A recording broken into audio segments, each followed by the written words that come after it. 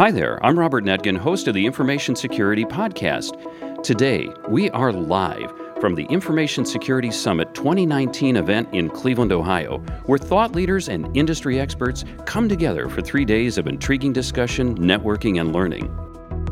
Today, we are giving you an inside look at one of the 2019 keynote addresses given by Bob Kulka of IBM. He will be discussing top cybersecurity issues when migrating to the cloud.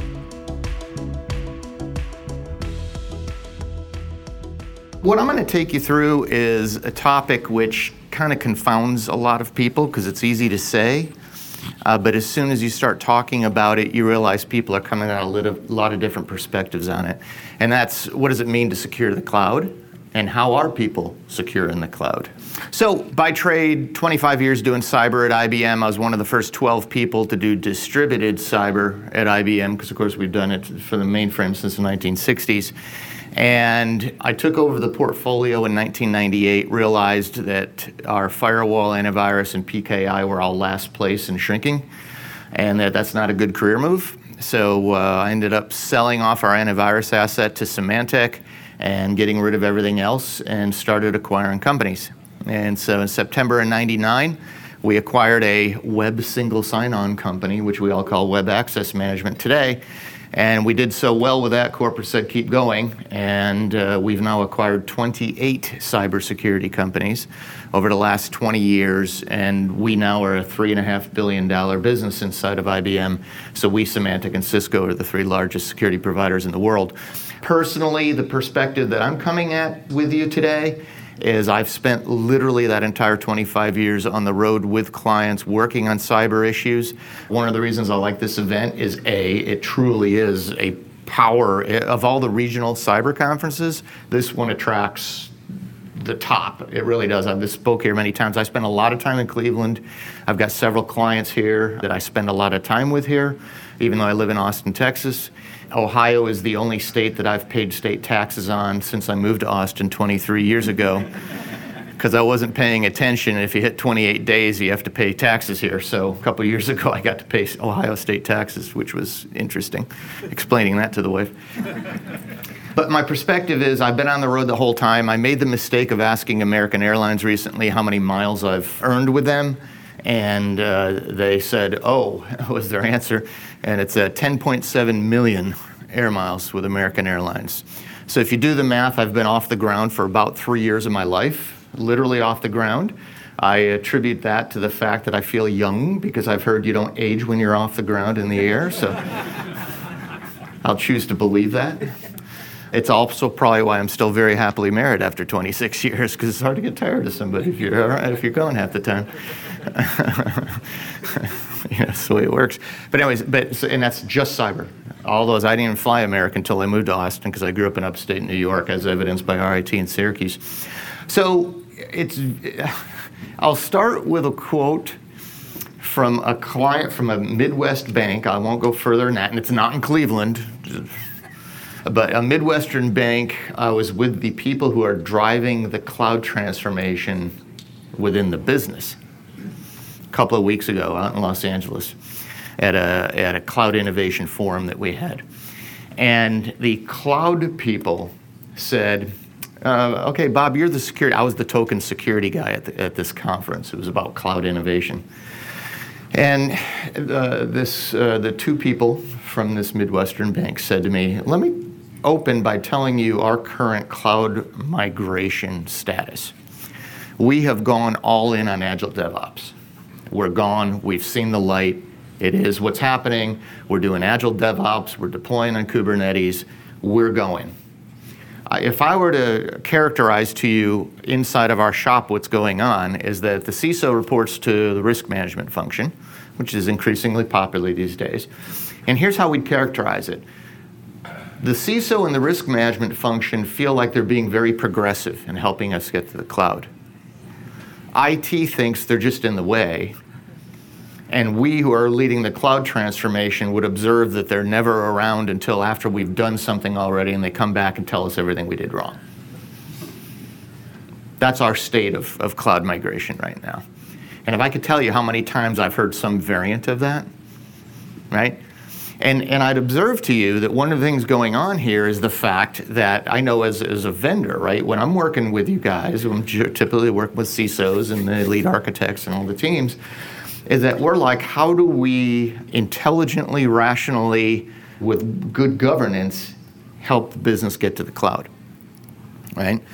And what we sometimes forget in that discussion is that on the other side of my relationship with you is your relationship with the business, which is increasingly getting like I heard from that Midwestern bank, which is we're going, dude, whether you like it or not. And so you can either be here with us and hopefully help us, or we're just going to do our own thing. And you and I both know that if you go and do your own thing, inevitably there's going to be some problems.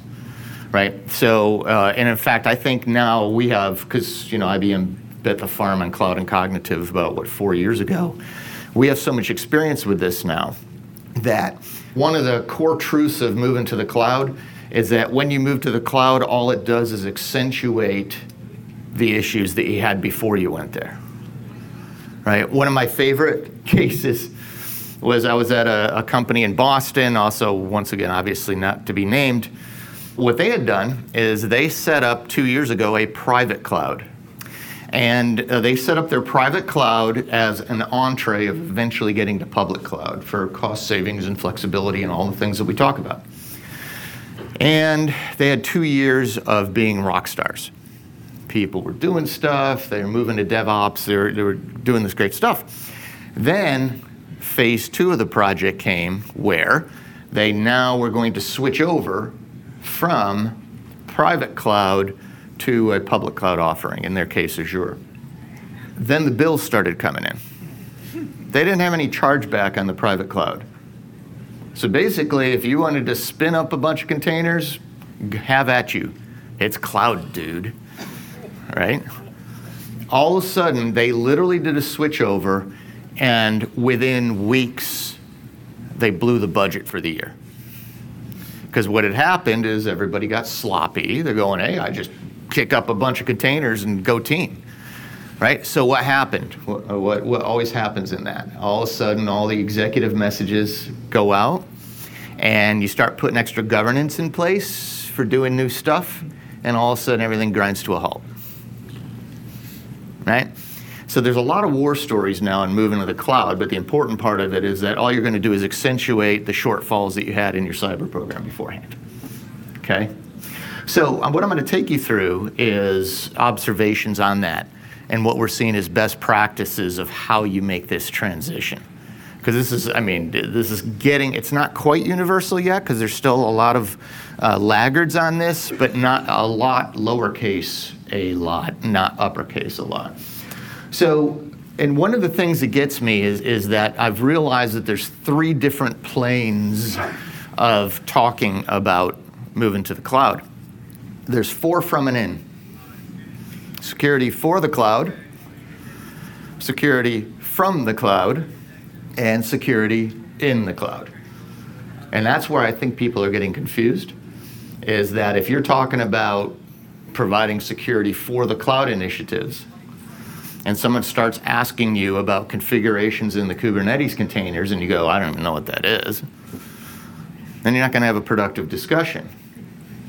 If, on the other hand, you're having a discussion around container security, and someone says, yeah, but actually our initiative is actually to move to SaaS for actually delivering security, which is security from the cloud, then you're not going to be having the same conversation. So that's what I've noticed, that there's 3 different vectors, I guess you could say, of this conversation. And oftentimes people are either not aware of that or just confused by it, all right? So what I'm going to share with you first is I found some statistics recently that kind of, as I assume everybody in here is a cyber professional, as I like to say, in the cyber bubble. All of us in the bubble, there's some great stats right now that will blow your mind. And then I'm going to talk about it from kind of the high level, the macro level, and the micro level. Because the macro level is all about the fact that the reason you and I exist is that we are a risk management function. Whether you report to risk management or not, cybersecurity is risk management, right? And yet, the vast majority of programs around the world have not been built for risk management, they've been built for compliance. And there's a fundamental difference between having a cyber program based on compliance and a program based on risk. A litmus test for where your company is there's a bunch of them, but here's one of my favorites right now. I used to ask the question, so we're going to call this question 0 because it doesn't matter. Question 0 is, do you have a SIM? Do you have security analytics, right? Security information event management. Everybody now has SIM, well, except for one healthcare company in the Southeast I recently called on that said, no, we're not doing that. And I said, wait a minute, what do you mean? That was a layup question. And they said, well, we read an analyst report that in 3 years this ELK stuff's going to take over. End of conversation. I said, so what are you going to do for security analytics for the next 3 years? And the answer was, and I'm not kidding, well, why would we invest if it's just going to change? Can't make this stuff up. So, but everybody else has one. So question 0 doesn't count. Everybody's got a SIM. You used to have multiples. Most people have consolidated, right? So question 1, the one that matters. Do you believe most of what it tells you? Exactly. Right? SIMs, if you're doing risk management, everybody that does this for a living knows it really takes 6 to 9 months to tune it around the risks you're worried about and get it right to that sweet spot. When you have a compliance-based program, you have about 13 check boxes that the auditor found that you know they're going to come back in 3, 6, or 12 months. And so one of the check boxes was that. So you put it in, you tune it for 1 or 2 weeks or maybe 3 weeks. You get the pretty dashboard. Your SOC looks cool, right? With all the monitors, with all the colors on it and everything. But most of it's false positives, right? So you don't pay a whole lot of attention to it. It looks cool, but it's not doing much. It's picturesque, but that's about it, right? And then you go, I'm going to come back to it. I'll come back to that. I'll get it tuned. Then you go to the other 12 check boxes. And guess what? Most people never come back to it, right? So I'd observe to you after 25 years of doing cybersecurity that one of the core truths of cybersecurity is that the world is full of under-deployed security tools. They're set up, but they're actually not doing much, right? So if you don't believe what your SIM's telling you, or you don't believe what your SIM through your MSSP provider or however you're doing it is telling you, and I've got some great war stories that I can't tell here because of time and sensitivity. But anyways, so the macro factors in moving to the cloud is, are you starting from a compliance or a risk-based program to begin with? The micro factors are on the fact that when you move to the cloud, there are some wonderful fantasies that human beings outside of the cyber bubble believe. And they sound so good that they have to believe them, but they're wrong. So this whole idea of a shared responsibility model, right? When people hear that, because everybody talks about shared responsibility model in the cloud, unfortunately, a lot of people think the shared responsibility means that you do everything that either I'm not aware I should do or that maybe I should know that I should do. Right? That's not shared responsibility, right? That's ignorance. It's not dumb ignorance, it's just ignorance. It's just I don't know, because a lot of people don't know. And this is the root of the fact that the cloud accentuates all the program problems that we have. Because if we have a hole in our controls or something, and then all of a sudden we let people loose, like that second example I gave you, guess what? Big surprise why it happens. So we're going to go through this. We're going to look at how this works right now. And then what you can do about it. I mean, it's not just whining. It's actually. So this one, you guys will get this. When I talk to cloud people, they go, 51% of organizations have publicly exposed at least one cloud storage service, right? I got a notice of one yesterday. I'm not going to say who to be polite, but I got a notice of one yesterday that there was an S3 bucket left open. Oh, no, wrong. There was a MongoDB instance full of millions of client information that was left unprotected for 10 months in healthcare. Just came out yesterday. It took them 10 months to figure it out. Right? So 51% of organizations have actually publicly exposed, at least for a short time, something like that. Only 7% know where all their critical data is. Example number one of accentuating your internal shortfalls when you go to the cloud. Look, so my degree from Syracuse, it's an MBA in organizational change and development. What it's really in is small group psychology. And the reason I got a degree in small group psychology and still do research with my now retired professor from time to time on it is that I work in cybersecurity. That doesn't mean that I'm going crazy and I need it to stay sane. It means that if you think about group psychology, the problem is we in the cyber bubble and everybody outside of the cyber bubble, we're supposed to be kumbaya working together well, but there's inevitably issues between the group. And by the way, it's very, very simple. Here's the freakiest thing I'll tell you all day probably, is that in individual psychology, when you're around someone in your life who's telling you what you're doing wrong all the time, hopefully not your spouse, by the way, what do you naturally do? You're naturally like, let me see how I can spend less time with you. Well, think about group dynamics in an organization. Who's telling you what you're doing wrong all the time? Cyber. That's how they perceive it. So there is a natural pull, and I've studied this for 20 years, it's amazing. There's a natural repelling that we have on people, even though we're not that way, right? We do tell them what they're doing wrong, but they're being stupid sometimes, but they don't like that. So the issue is that there's a natural repelling, and so this concept of sensitive data protection, I've been in the room, it's got to be 100 times now, when the cyber team sits down with a business unit that has sensitive data and says, hey, I'd like to collaborate with you and make sure we know where the crown jewels data is, make sure it's properly protected. And the answer almost always is, yeah, it's a good idea. We actually got our act together, but you ought to go talk to those guys. Only 7% of organizations know where all their critical data is, and we don't know where it is, and some of it's going out there. And it's going onto buckets that people didn't realize they were supposed to lock down. Right? And then 49% of databases aren't encrypted. See the linkage between all this data? People are leaving stuff open. They don't even know what's going out there in the first place. And they're not even protecting it before it goes. Great.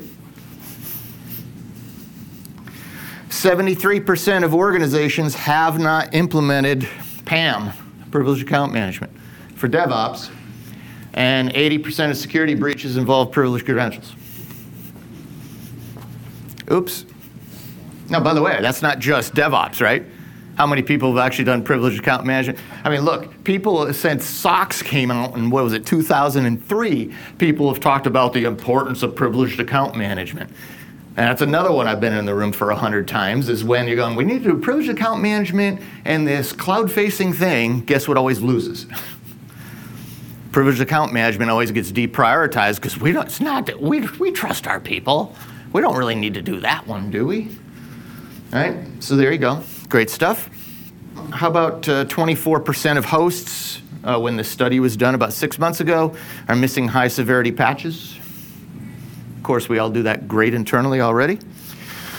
And finally, this one's a little blunt. Thanks, Gartner. 95% of cloud security failures are predicted to be the customer's fault through 2022. Don't know how to tell you this, but you screwed up. And if you think about all that stuff I just showed you, right? So we're not really sure where all the data is, but it's going out there anyways, and it's not necessarily being protected properly.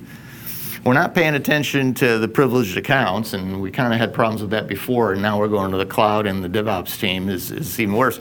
I had another client, once again, I'm not going to name any names for obvious reasons, but it was a long-term, like 30-year CISO, a woman who has military experience. She's one of the top 10 CISOs I've ever worked with. She knows her stuff cold. She went into let's call it a new media company. She said, Bob, let me tell you why I'm aging quickly in this job. My developers, it's all Agile DevOps. It's all cloud-based, everything. New functions every week.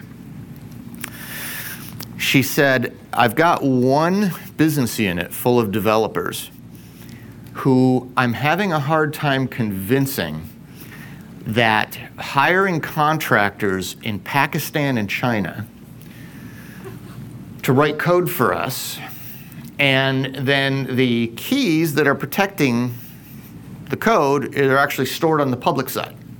I'm having a hard time explaining to them why that's a problem. Mind blown, right? Like, what are you guys smoking kind of thing? But that's the reality of what we're in the middle. So let's talk about the macro factors first. So here's my favorite one. I cannot tell you how many times I will walk into an organization, and when you study group psychology for a hobby, let's call it, one of the things you can see what's going on between groups in the room, such as inviting people at 8 o'clock in the morning to a cavernous building. We'll talk about that one some other time, but there is this wonderful philosophy that people outside of the cyber bubble have on moving to the cloud. And so I put it up here. We shift, they secure. We're going to shift workloads to the cloud, and of course the cloud service provider is going to lock it down, right? It is amazing that's like the default belief people have that aren't in cybersecurity about moving to the cloud. Well, they got security functions, and that's what they do for a living, so they're going to lock it down, right? No, they give you facilities that you can apply your controls against to lock stuff down. Right? So this whole concept of we shift, they secure is terrifying because remember, they're generally not seeking you out. They'll seek you out enough to stay out of political trouble. Oh, of course I checked with cyber on that. I didn't hear back from them, so we just went. Right? Or I missed that email somehow. Right? But they're going, and they're assuming, and this is where you get the silliness of a S3 bucket open and all the data's gone for 10 months, right? 2.8 million clients, which was yesterday's, right? So the cloud service providers, all of them, right? I mean, Azure, AWS, Google, IBM, et cetera, everybody has facilities for security that allow you to apply your controls against your deployment, but you actually have to go do it. So if you're loose in how you apply controls against your own environment, right, then obviously that just gets accentuated here. Employee training. So this is interesting. So I literally in June hit 30 years at IBM, which is terrifying. We have mandatory cyber training every year. It's going on this month. And for the first, we probably started doing it about 20 years ago. And for the first 15 or 16 years, it was, I'm a cyber professional. Do I really have to do this? I'd go into it with a bad attitude and come out of it, and I'd learn a few things, and I'd go, okay, well, I learned a few things. I'm actually at the point now in my career, I'm like, this is actually great, because I know I'm going to learn something I didn't know. I just completed it last week on a flight. Does anybody know where Ras Al Khaimah is? Any fans of Ras Al Khaimah in here?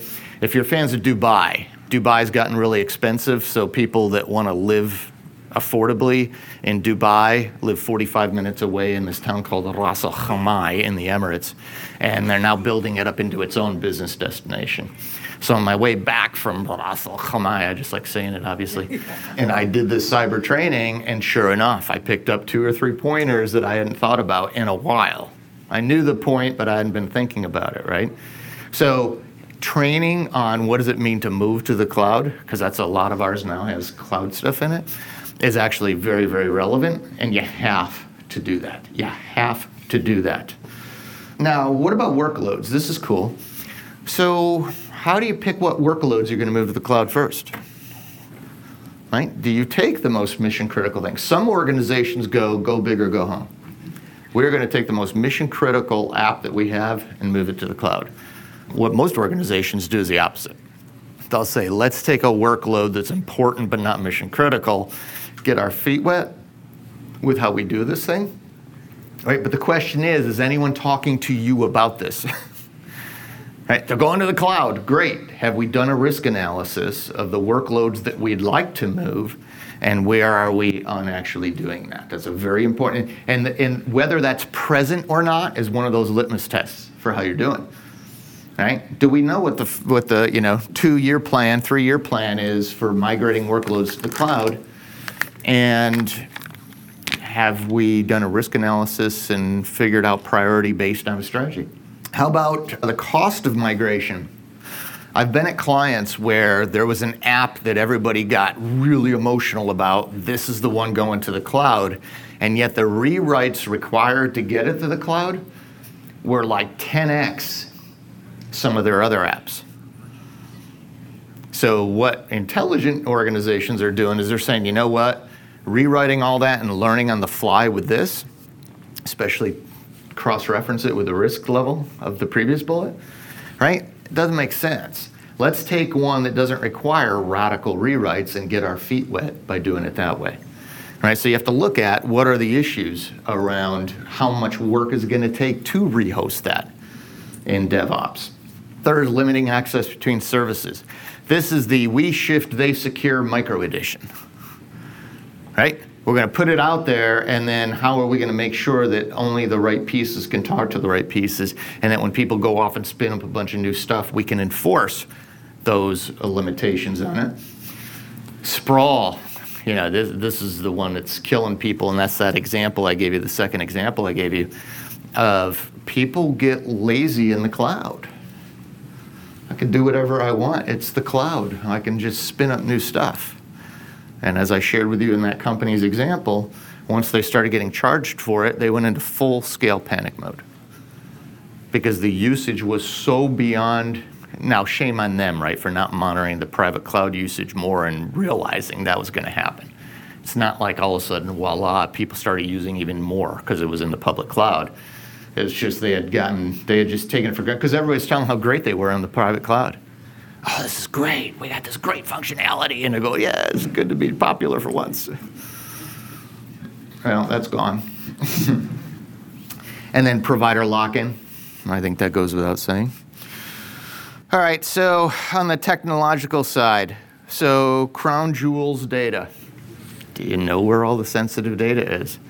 Most people don't. Most people know where some of their sensitive data is, and let's call it crown jewels data, so the most sensitive of the sensitive.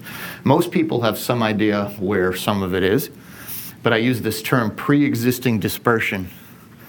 For example, one of the things that we've discovered is that a number of large organizations we've discovered, including our own, 60 to 70% of the problem we have with sensitive data moving around is not stored on the IT systems.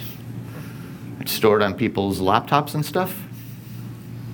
Word documents, PowerPoint documents, right? So how do you discover and manage that? How do you discover or manage when it's going out to a cloud service? There are clearly techniques that you can use, but it requires a massive focus and investment. I'll give you an example.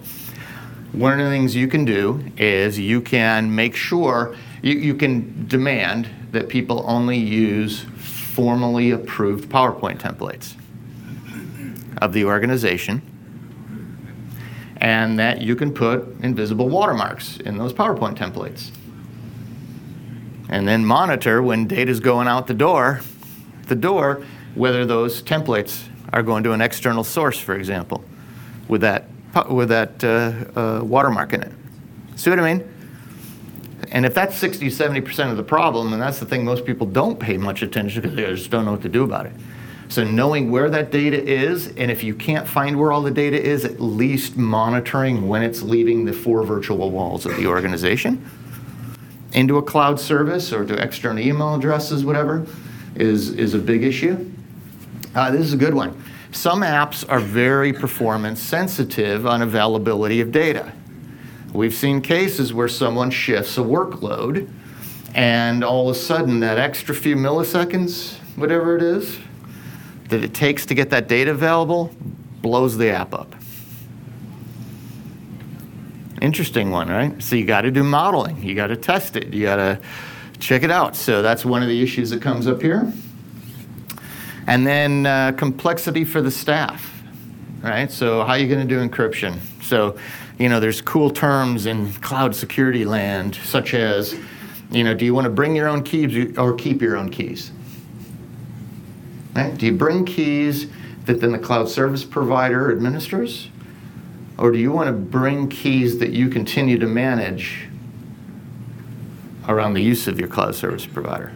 Those kinds of issues come up here as you're migrating to the cloud. So you see this laundry list of stuff I'm giving you? It's kind of a fascinating laundry list. It's not, each bullet has, oh, wait a minute, but we've got problems already on that. And this is evidence of the accentuation and multi-tenancy. Right? What is your policy on that? Are you comfortable with it? Are you sure your cloud service provider is handling that? All right, so that's the macro level stuff. That's the big picture stuff. Are you doing a risk-based view of what workloads are shifting? Do you know they're going to work? And do you know what you're going to do to secure it?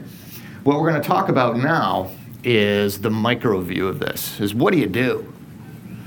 So in the shared responsibility model, first of all, there's this, are we building a risk management-based view of cloud security, or are we just checking more boxes? And obviously, there's a right answer. So what I'm going to give you to discuss the rest of this is I'm going to draw, because I'm actually not a PowerPoint fan at all. All right, so what I'm going to share with you is that once you get to the risk-based approach to moving to the cloud and then managing security in the cloud, there's two topics that always come up at a micro level. The first is, how do you run your security operations? That includes this cloud-based stuff. So we're going to talk about how threat management works in a hybrid multi-cloud world. Then we're going to talk about not your point of view, but the users of the technology's point of view. And we like to call that digital trust. How do you do things that give people the sense that it's properly secured, but not in the way too much? All right, so we're going to talk about threat management and digital trust of how people are doing that. All right, so the first piece is threat management.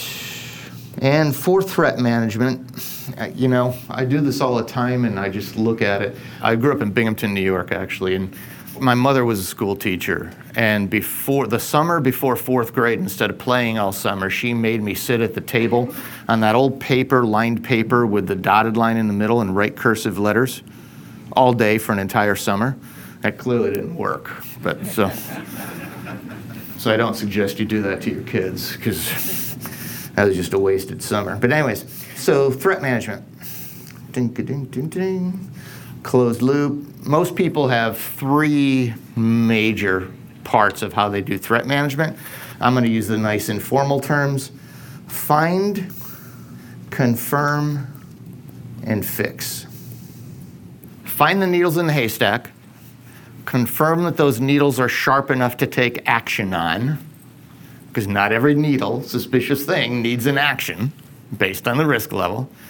And then fix it when you do find something that needs help. It's a very vanilla ice cream view of how people do threat management. And I'd observe to you that what most people start with is collecting, normalizing, correlating, reporting, monitoring on logs. Right? And this is the infamous SIEM stuff I was referring to. When you move to the cloud, of course, the issue that comes into play here is that now you're not just collecting stuff from your next-gen firewalls and your blah, blah, blahs, right? It's not just cyber stuff. You now have to collect the relevant logs from the cloud service provider. You got to collect the relevant logs from the Kubernetes containers, for example, or the Kubernetes hosted containers and stuff. So what you're collecting now expands greatly. But the bigger philosophical problem here is that one of the hangovers of the last 5 or 6 years in the cyber world is that there's a lot of organizations that believe that is security analytics, meaning, period. If you're doing security analytics, you put in a SIEM, manage logs, and you're all set. Right? Unfortunately, what most people realize is that logs is old stuff. Logs have already happened. If you've got contractors in your systems and you do some modeling and discover that a typical contractor downloads 3 confidential documents a week, and you have a contractor right now downloading 3,000 confidential documents, if you're just looking at logs, you may find it later, or you may never find it, depending on what you're looking for, right? So what has happened in the industry is there's been widespread acknowledgement that the next layer of maturity around security analytics, which is FIND, is to look at real-time information. And that's where you get into network flow analytics. So that combination of logs and flows has clearly become the best practice. Looking at what's happening right now, traffic-wise, and combine it with what I'm seeing from the historical log analysis, right? And so that combination, but it even goes beyond that. I'd observe to you that maybe 20% of the organizations that we work with, we have 5,000 or 6,000 organizations that we do this stuff with. About 20% of them have moved to user behavior analytics. And then ultimately you get into things like forensics, where you can get into a much deeper, like how did this happen and what do I do about it? That's kind of a very simple view of the maturity scale of security analytics. We often walk into an organization migrating to the cloud that says, well, security analytics equals log stuff, and I just need to collect more logs. Anyone who's done this for any amount of time, and I'm sure there's a bunch of you in here that have, is that you realize just adding more logs doesn't increase the efficacy of what you get. And in fact, truth in advertising, when our consultants come in to help a client tune their environment on this, the first thing we usually do is get rid of a good percentage of the log sources they're using. Why are you collecting every syslog entry? Well, because it's there. Well, the efficacy of what you find from syslog is not that good in most cases. It's not that relevant. So all it does is gum up the works of your analytics, right? So it's a less is more kind of thing. So now that you're starting to pull in, logs that you may not even fully understand, say from your containers and stuff, all of a sudden it gets really interesting, right? So find, clearly the view is you want to, and this is what's wild, you want to do this anyways. Whether you're moving to cloud or not, it's irrelevant. But improve the maturity of how you're doing security analytics relative to this. All right, so step 2, confirm. When you find needles in the haystack, how do you confirm that they're sharp enough to take action on? They're really a potential cybersecurity problem that you need to take some action on. I'd observe to you, and this has been true for 20 years, that the most common practice is this radical technique called Google search. We did a study a couple years ago, a level 1 SOC analyst, watched them do their jobs for a while. And, they typically find 5 to 13 blogs that they trust.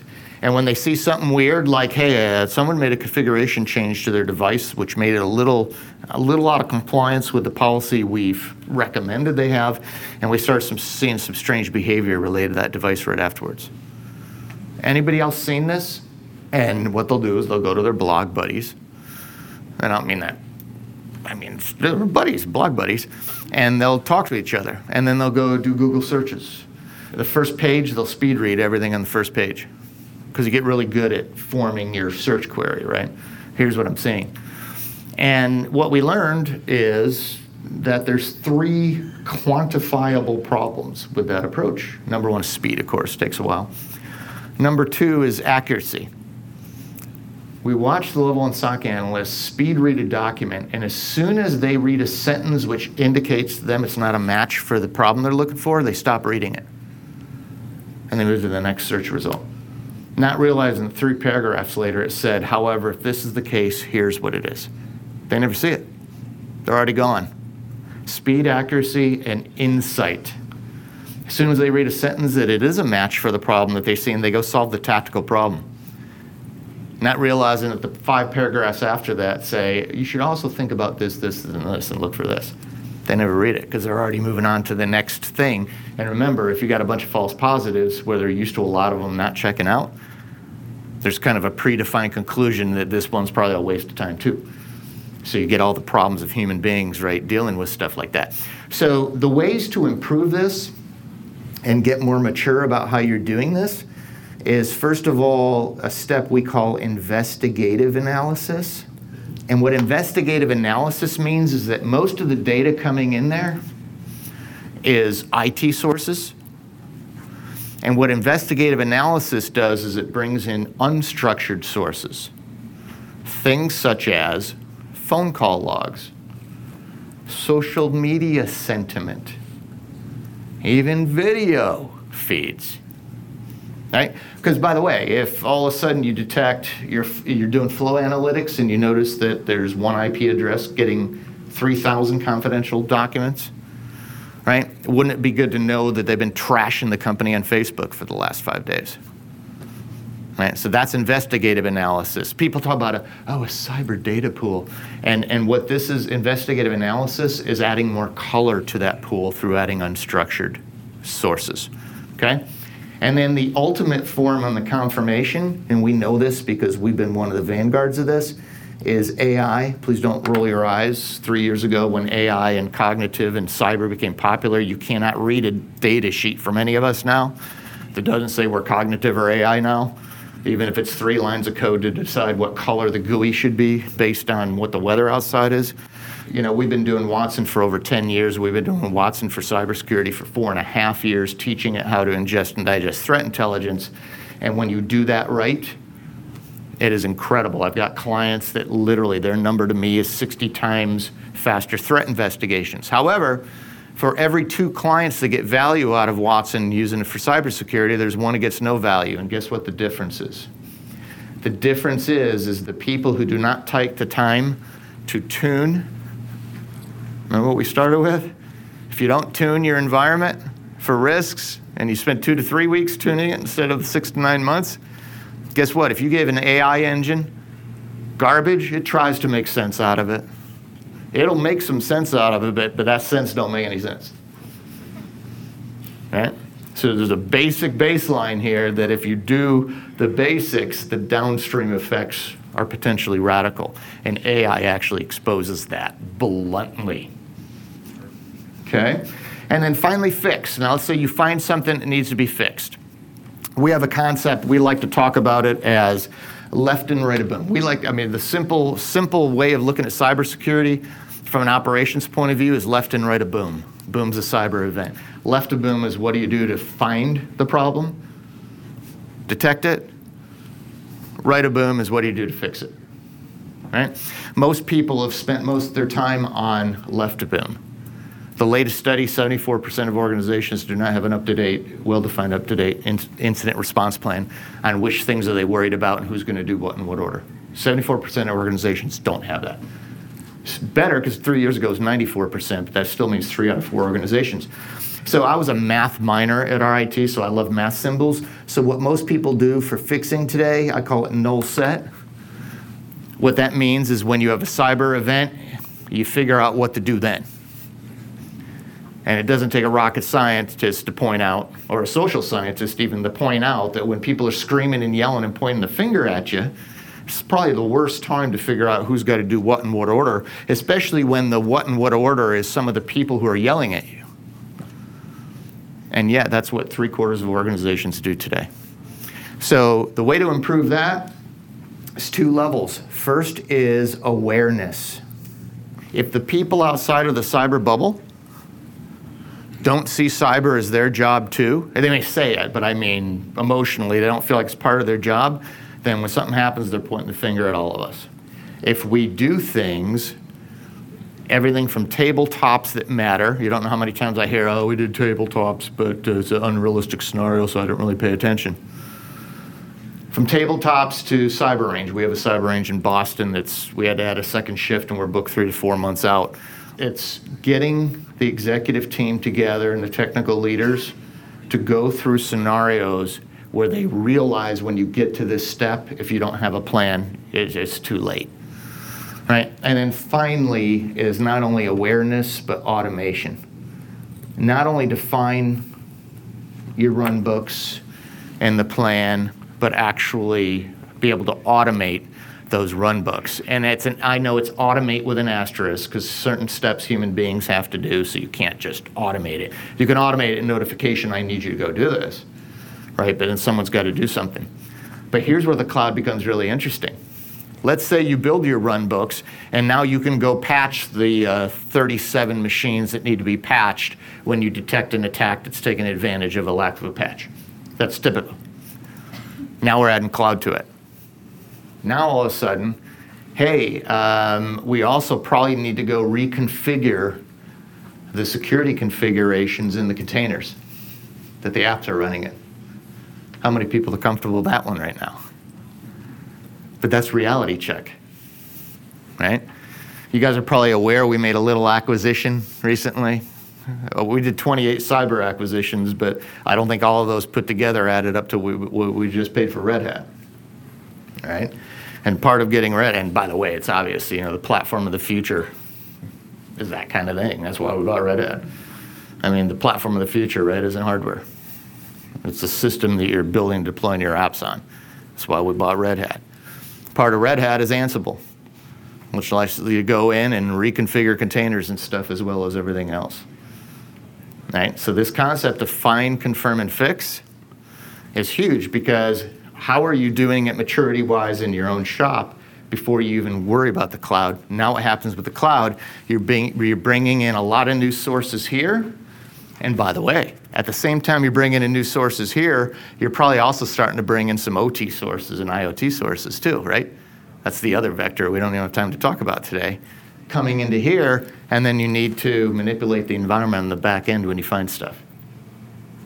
Right? So cloud movement is causing everybody to relook at how they're doing this. The final thing I'm going to share with you in the 6 minutes that I have left is this concept I mentioned of digital trust. How do you provide an environment as the organization moves to the cloud that they feel confident and they go, okay, security's there looking, they're not in my way too much, but they're looking and helping. I would assert to you that, depending how you count them, there's between 10 to 12 controls that are the most popular right now for sending that message to people. And I'm going to just summarize very quickly those for you and then see if we have any questions. Those controls span users, data, applications, and transactions.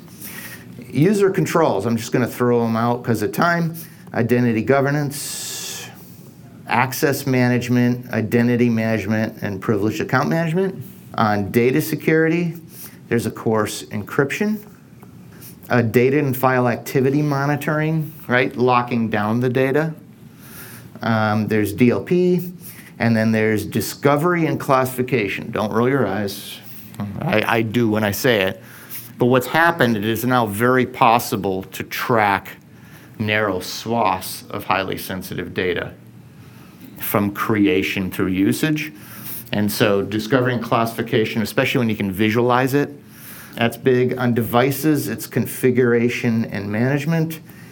And for apps, it's transactional fraud.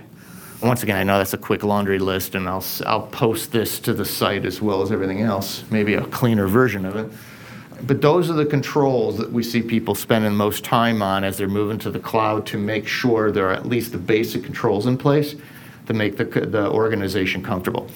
So what I've taken you through here in this time is that when we're secure in the cloud, you got to first realize there's 3 vectors to this. There's 4 from and in.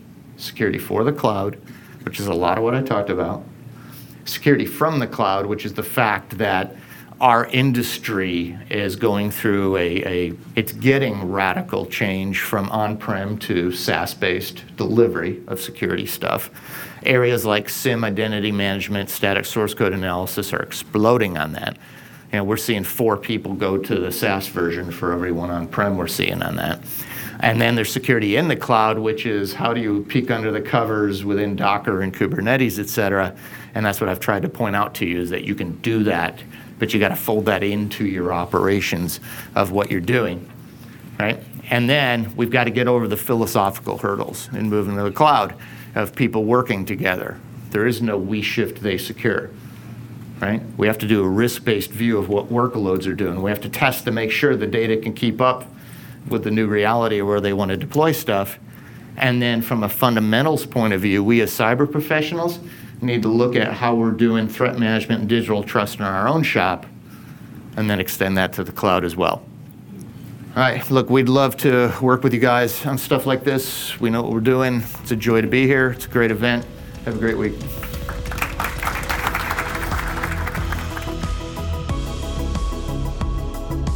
Thanks for joining us on the Information Security Podcast.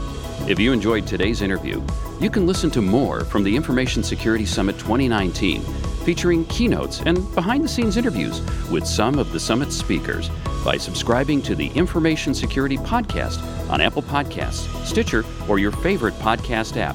Or go to informationsecuritysummit.org. We'd like to give special thanks to our sponsors, ASMGI and Bright Skies.